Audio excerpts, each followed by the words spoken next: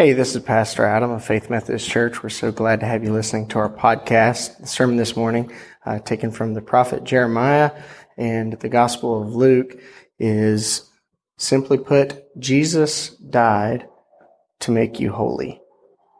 Enjoy and embrace His offering of grace. I invite you to turn with me to the Old Testament prophet Jeremiah chapter 31, and then also to the New Testament Gospel, Luke chapter 22. The word of the Lord from the prophet Jeremiah. Behold, the days are coming, declares the Lord, when I will make a new covenant with the house of Israel and the house of Judah, not like the covenant that I made with their fathers on the day when I took them by the hand to bring them out of the land of Egypt, my covenant that they broke, though I was their husband, declares the Lord. For this is the covenant that I will make with the house of Israel after those days, declares the Lord. I will put my law within them, and I will write it on their hearts. And I will be their God, and they shall be my people. And no longer shall each one teach his neighbor, and each his brother, saying, Know the Lord, for they shall all know me, from the least of them to the greatest, declares the Lord. For I will forgive their iniquity, and I will remember their sin no more.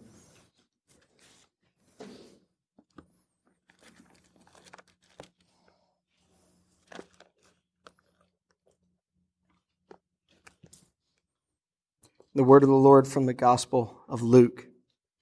When the hour came, Jesus reclined at table, and the apostles with him. And he said to them, I have earnestly desired to eat this Passover with you before I suffer.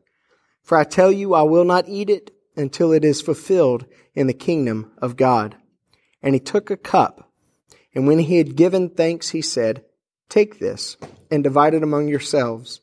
For I tell you that from now on I will not drink of the fruit of the vine until the kingdom of God comes. And he took bread, and when he had given thanks, he broke it, and gave it to them, saying, This is my body, which is given for you. Do this in remembrance of me. And likewise the cup after they had eaten, saying, This cup that is poured out for you is the new covenant in my blood. But behold, the hand of him who betrays me is with me on the table. For the Son of Man goes as it has been determined, but woe to that man by whom he is betrayed. So they began to question one another, which of them it could be who was going to do this. A dispute also arose among them, as to which of them was to be regarded as the greatest. And he said to them, The kings of the Gentiles exercise lordship over them, and those in authority over them are called benefactors. But not so with you. Rather, let the greatest among you become as the youngest, and the leader as the one who serves. For who is the greater, one who reclines at table or one who serves? Is it not the one who reclines at table? But I am among you as the one who serves. Father, we pray, thanking you for your holy word, and asking that you would bless the reading of it to our hearts, to our minds, to the totality of our lives. Lord, we pray. Holy Spirit, move among us. Help us. Challenge us. Speak to us. Change us, we pray. In the name of Jesus. Amen. Bill knows my favorite line from the movie Cool Hand Luke. What we have here is a failure to communicate. It seems that in the church we have gotten ourselves into a condition of failure in communication. Because the most fundamental question that the Scriptures are concerned with, and the most fundamental question that I think the church has for 2,000 years been concerned with, is what is the gospel? What is the nature of the gospel? What is the end toward which this good news is calling us? If you ask most people, what is the gospel? You'll hear something along these lines. You are a sinner, but God is holy. Jesus came, lived a sinless life, and died in your place. And by faith in Him, you can then go to heaven when you die. You're still a sinner, and you always will be. That'll, of course, change when you die, it seems. That's the gospel in a nutshell to most people who call themselves Christian. The problem with that gospel is that gospel is very, very hard to find in the Scriptures.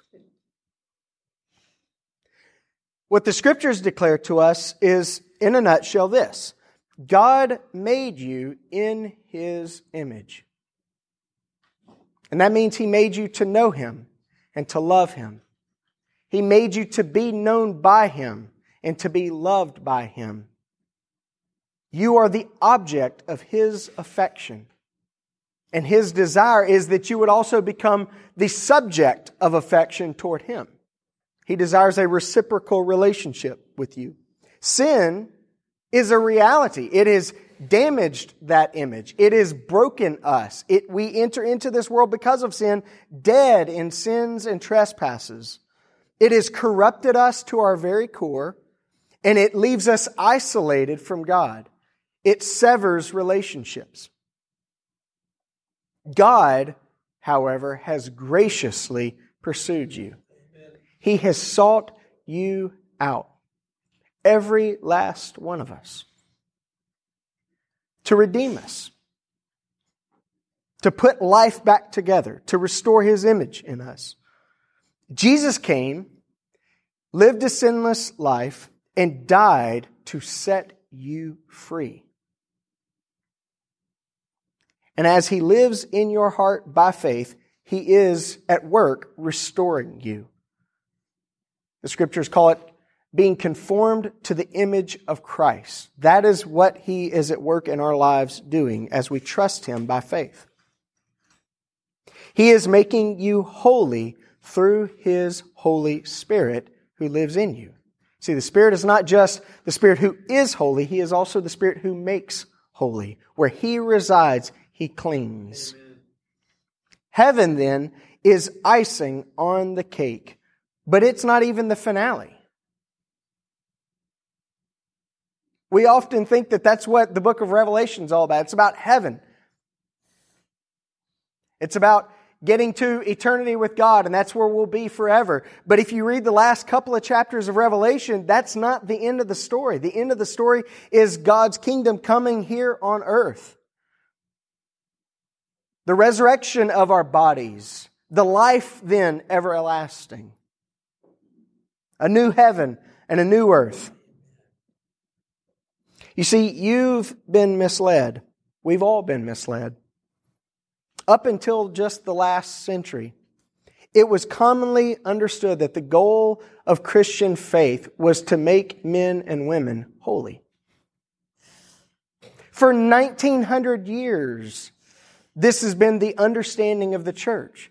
That if the gospel is doing anything in our lives, it is conforming us to Christ. It is making us holy. Even if that's proved impossible by our circumstances or by our own experience of the gospel. Even if we think, well, that is an ideal that we'll never attain in this life. For 1900 years, the church understood that is the goal of Christian faith, is holy men and women. Hearts that are being transformed. Lives that are being put back together. But today it's commonly misunderstood that the goal of Christianity is to get unholy men and women into heaven when they die. Dr. Oswalt, my Old Testament professor in seminary and author of books that some of you have read and are on some of your shelves, he commonly says, we want to live like hell, but get into heaven. That's the miscommunication that we have in the church today. That the gospel is just about what happens to me when I breathe my last breath. That it's not about breathing in the breath of God in this life and breathing it out in surrendered trust and praise and obedience. And this is a shame. It's a shame because this is not the gospel. The gospel that we hear preached in most pulpits in America is not, in fact, the gospel. In fact, it's something that aborts the full work of the gospel in our lives. The gospel is the good news of the kingdom of God. It is the good news that His kingdom is already at work in us, in our lives, in the church. That it's at work within us, that it's at work among us, and that it's at work in the world through us as our lives are being put back together. If His kingdom is anything, it is holy. That word holy it's an unusual word, which is kind of telling and also helpful to us to recognize the unusual nature of the word holy. It's not uncommon in the Scriptures, however. Some 825 times throughout the Bible, the word holy or one of its offsprings, holiness, sanctuary, which is a holy place, 825 times some form of the word holy is used in your Bibles. That's 607 times in the Old Testament and 218 times in the New Testament. And before you say, hey, wait a minute, so God is more concerned about holiness in the Old Testament than in the New Testament, hold that thought. Because if you haven't noticed, in your Bibles,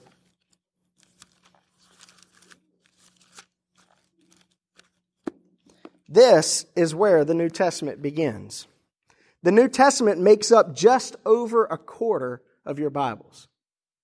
So hearing that the word holy is used 600 and some odd times in the Old Testament and 200 some odd times in the New Testament should not make you think, oh, God was concerned about holiness and now He no longer really is all that much. Maybe some, but not really. Because it's actually found that the word holy in its derivatives and its various forms is sprinkled all throughout the Scriptures of God. In the Old Testament, what is God looking for? He's looking for a holy people. In the New Testament, what is God looking for? He's looking for a holy people.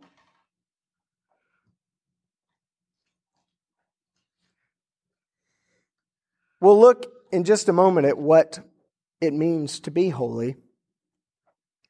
But first, I want to look at a pretty important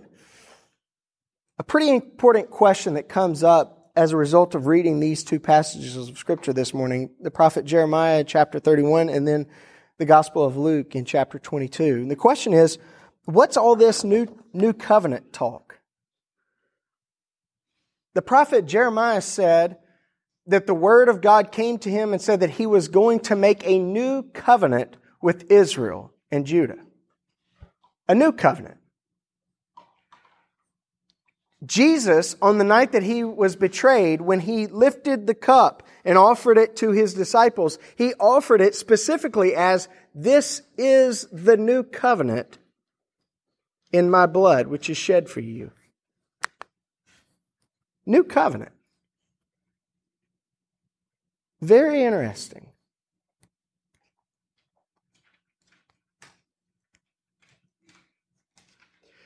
A couple of things that we could say about the new covenant are that, number one, this new covenant is what Jesus referred to His disciples in the book of Acts, chapter 1, as the fulfillment of the promise of the Father.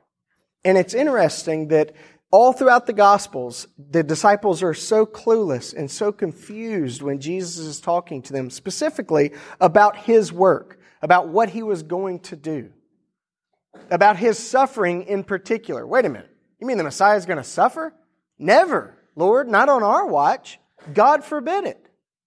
They are so confused when He's talking to them about the cross, about His passion, which was to come.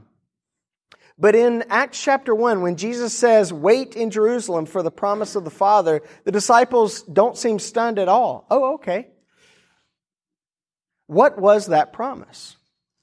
The promise of the Father was that the Messiah would come not just to die for the sins of God's people, but so that through dying for them and rising to new life, He could then pour out His Holy Spirit, because the new covenant is about God's Spirit living within us.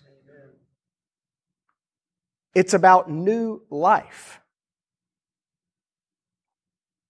The old covenant was about God's law out there, before me, on tablets of stone, cold and lifeless. Something that I can read, something that I can observe, something that I can trust God to help me be faithful to, but something that I find over and over again. There's something deep within me that pushes against it. There's something within me that is naturally and fundamentally rebellious to God's law. We want to keep it, but we can't. And we can't because deep down within us, we don't really want to. We want our way. We want what we want. And we want it now, and we want it always. And if God's way can somehow fulfill that desire, then okay, we've got something we can work with. But the new covenant that God promised through Jeremiah, and you see it again in Ezekiel chapter 36, you see, is that God would take His law and write it on our hearts. Ezekiel says He is going to take our hearts of stone, which alludes to those stone tablets. He's going to take our stone hearts out and put hearts of flesh within them. That He is going to give His Spirit to us.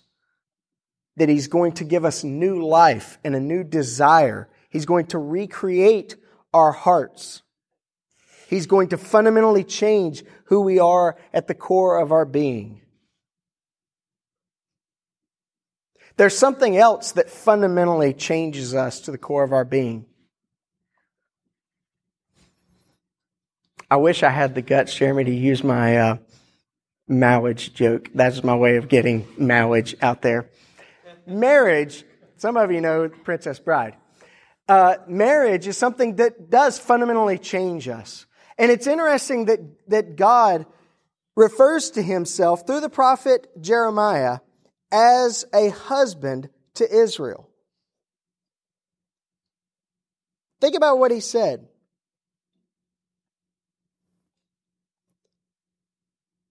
He said that this new covenant is not like the covenant that I made with their fathers on the day when I took them by the hand to bring them out of the land of Egypt, my covenant that they broke, though I was their husband.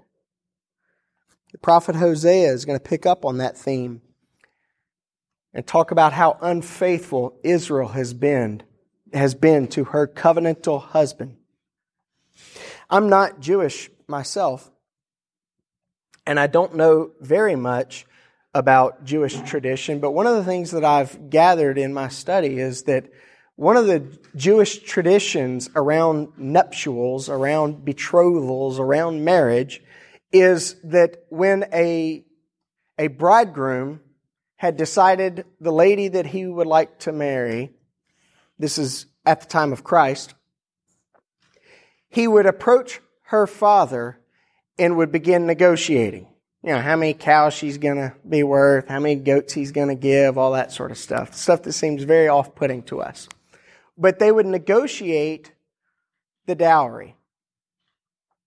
And once they had settled upon the arrangement, one of the things that the bridegroom, the prospective husband, would do is he would offer a ceremonial and a celebratory cup of wine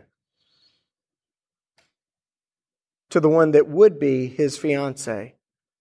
And he would say, "This is the covenant of my blood." Essentially offering his life to her. And it's upon her to then receive it or reject it. When Jesus lifts the cup at Passover and says, "This is the new covenant of my blood, which is shed for you," I imagine the disciples probably got a bit uncomfortable. That was proposal type language.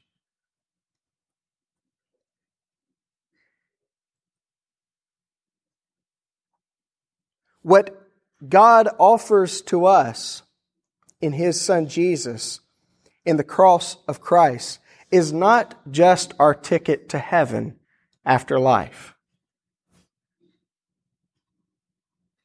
What He offers to us is not just life after death. What He offers us is a new life, a life lived in holiness.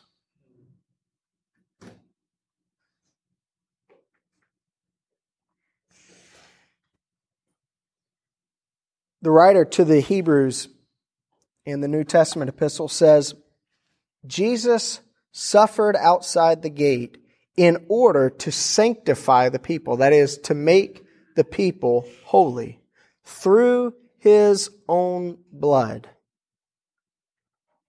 Let us therefore go to Him outside the camp and bear the reproach He endured. According to the writer to the Hebrews, Jesus did not die fundamentally just to get us into heaven. He died, He shed His blood to make us holy.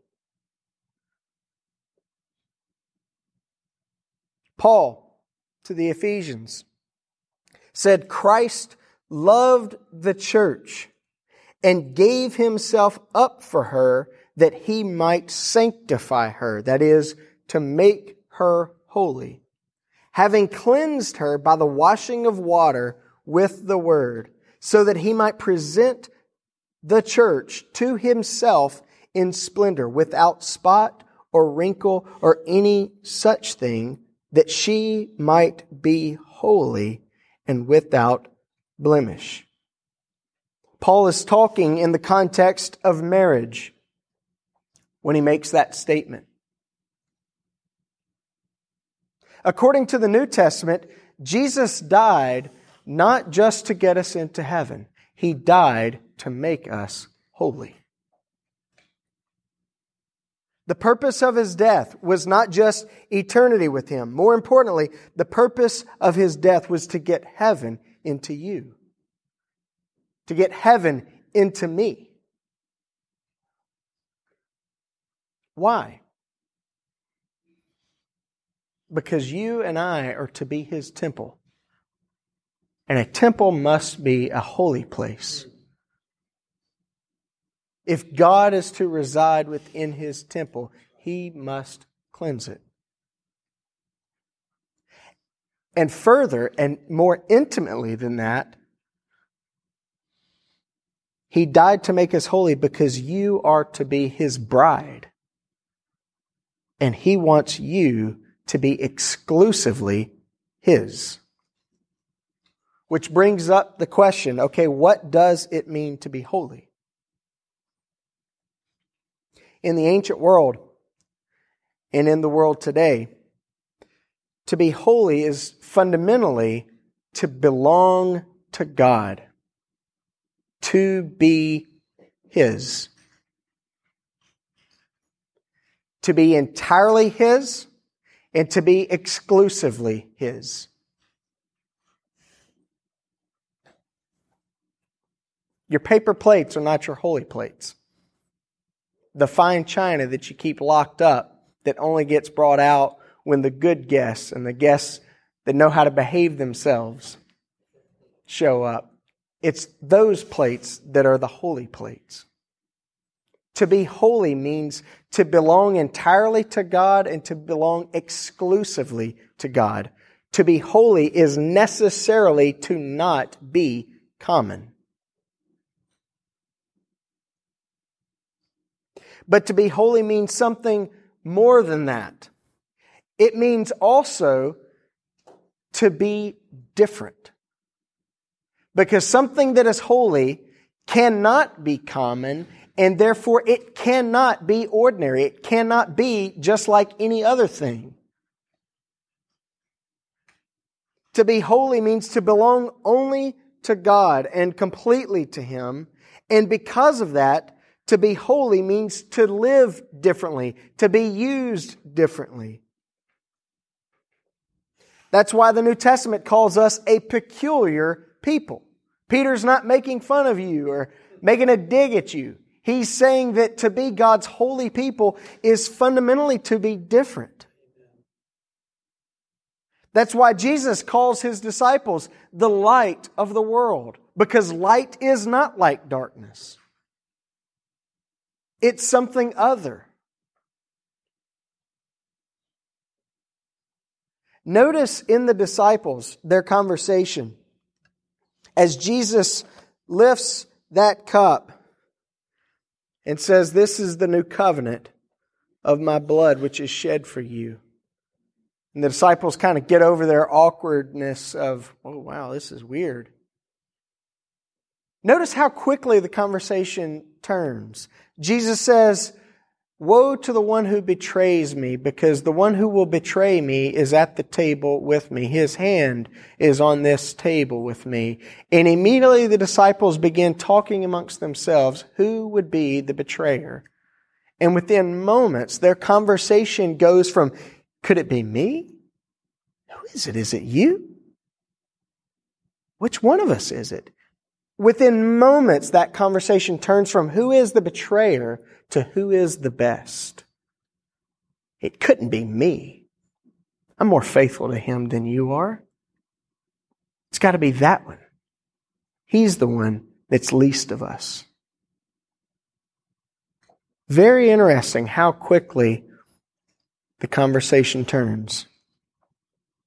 You see, this is carnal Christianity at its finest. The fact is that the capacity for betrayal lies within the hearts of each one of us. And that's why Jesus wants to give you a new heart. A heart that is completely His. That is only His. What does hell look like? Hell looks like self. The Latin phrase, cor incurvatus ad se, a heart closed in on itself. In his book, The Great Divorce, C.S. Lewis is talking about taking a trip to heaven, deciding whether to stay there, and he meets one of his heroes, George MacDonald, a Scottish Presbyterian pastor. And George MacDonald tells him the motto of hell is "Leave me to myself." There's nothing more isolated than hell, and there's nothing more isolating than sin. C.S. Lewis also said that in the end there are only two types of people. Those who look to God and say, "Thy will be done," and those to whom God will unfortunately look and say, "Thy will be done."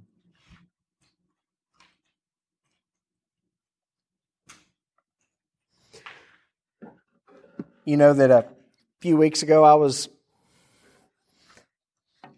in Haiti teaching. And a couple of the questions that I'm often asked is, what were you doing? And also why? I think the why comes out of the what were you doing. What was I doing? Of course, I was teaching. But specifically, I was teaching a course titled The Biblical Doctrine of Holiness. Why would I be teaching that in Haiti? Only the gospel of Christ has the power to transform a culture. Amen. Only the life-giving and life-changing holy character of God in His people and among His people can bring about the end of things like the slave trade in Britain. Only this life-giving and life-changing gospel will renew a dark and sinful place like Haiti. And only it can transform the culture in which we live. Because if you haven't noticed, this culture is dark. We flip on the neon lights and we flip on a lot of things to try to make our culture look appealing and fun and exciting and bright and life-giving.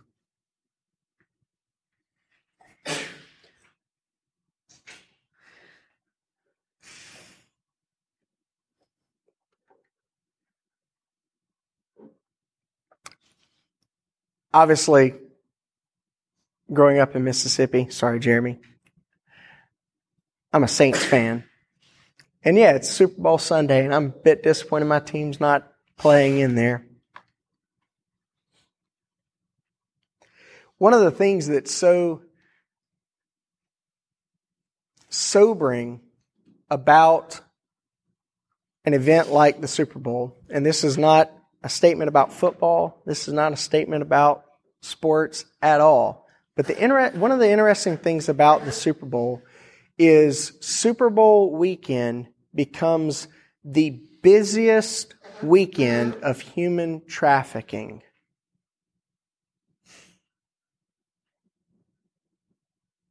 It has been for years. Because people with money have money to spend on things that they find fun.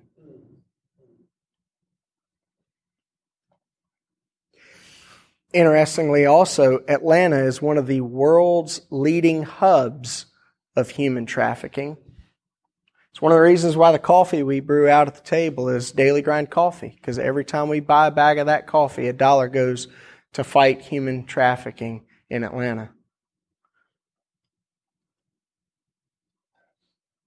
It's easy when the game's on and the sound's working right and teams have their helmets all polished up and fireworks are going off. It's easy to think that our culture is something that's bright and beautiful and filled with life and filled with abundance. But we live in a culture that celebrates broken sexuality, that celebrates death, that celebrates self-indulgent with no limits, that celebrates entertainment no matter the cost. Jesus died for that, to change that, to redeem that,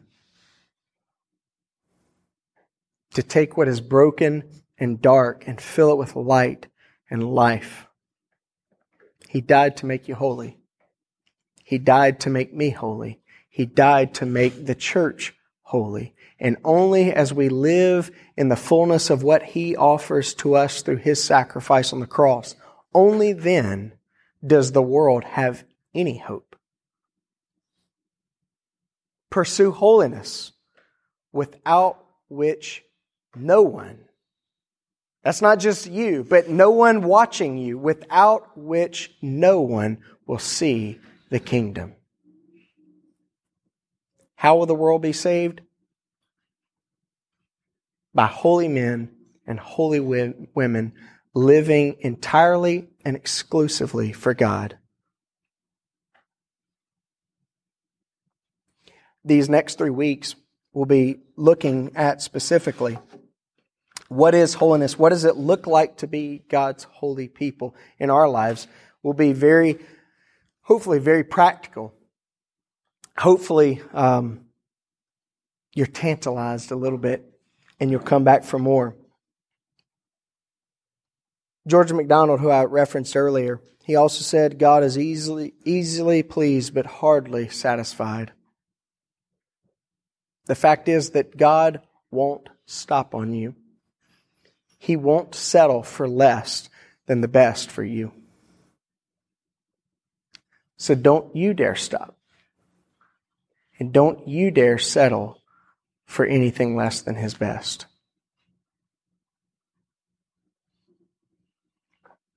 Father, we pray that You would help us to respond to Your invitation, to Your call to be holy, Your call to be completely Yours, Your call to live like You.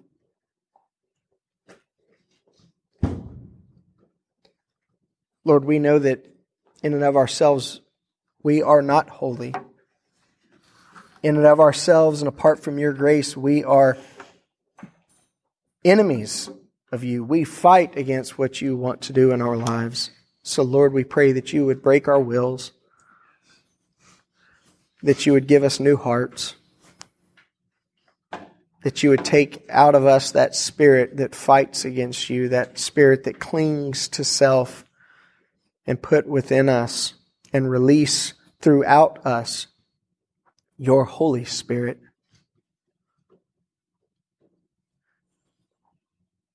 We pray that as we prepare to receive the elements of communion, that you would prepare our hearts, knowing full well that Jesus died not just to get us to heaven. He died to make us holy. So, Lord, as we prepare to approach this table, we pray that you would prepare us and give us a resolve to be your holy people, completely and only. In the name of your Son, Jesus, we pray. Amen.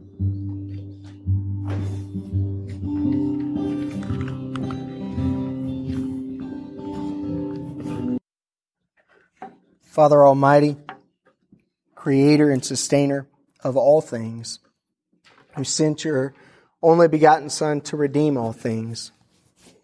You made us in your image. You made us to know you and love you. You made us to be known by you and loved by you. You made us to live how you live. Please make us holy.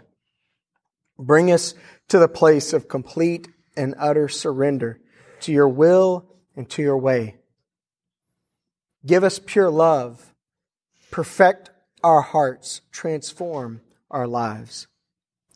Father, you made us for yourself, and you are the one for whom our hearts desperately long. You are our joy and our peace. You love us unfailingly. Help us to love you unwaveringly. Your goodness toward us is never wanting, and your mercy is new each morning. Thank you for loving us so passionately and so perfectly. As we gather as your people this morning and worship you in the name of Jesus, thank you for being with us and for ministering to us by your Holy Spirit. Thank you for feeding us at your holy table. Thank you, Jesus, for giving your precious life for us. Holy Spirit, have your way in our lives. Consume us with the holy love of God. Lord, we want to know you more fully, and we want to love you more completely. Father, Son, and Spirit, you are holy, you are faithful, and you are good. Lord, you know each need that we have. You know those things for which we cry out in thanksgiving. Lord, help us to trust you in every part of our lives, in everything that we have going on. Help us to have faith in you. Lord, we pray for our church as we approach an annual meeting next week, that you would give us wisdom, that you would guide us, that you would do great things through us. Lord, we want to grow your kingdom. We want to offer your life-giving grace to others because we've found in you such joy and such love and such peace and such hope. Lord, help us. We pray for our association that you would be with them as they prepare to plant a church in Athens, Alabama. Lord, we pray that you would continue to prepare the ground there, that you would continue to call those who will be a part of that mission. Lord, we pray that you would raise up planter, that you would put upon the heart of one who could go and plant, to be a part of that work, to pastor that community. Lord, we lift up David to you as he prepares for surgery on his knee this coming Wednesday, that you would be with him. We thank you for this opportunity for healing, and we pray that you would help him as he prepares, help him as he recovers, to recover well and completely and quickly. Lord, we lift up Miss Margie and Miss Davies and all the ladies that we serve through Meals on Wheels. We lift up to you the kids at Devereaux that we've been serving for these last several months. We pray that you would help us to be even more than we are now, a means of grace in the lives of others who are hurting and lonely in our community. Help us, Lord. Almighty and everlasting God, you govern all things, both in heaven and on earth. In your mercy, please hear our prayers and give us your peace. Through Jesus Christ our Lord, who lives and reigns with you and the Holy Spirit, one God forever and ever, we pray. Amen. Now may the God of peace himself sanctify you completely, and may your whole spirit and soul and body be kept blameless at the coming of our Lord Jesus Christ. He who calls you is faithful. He will surely do it.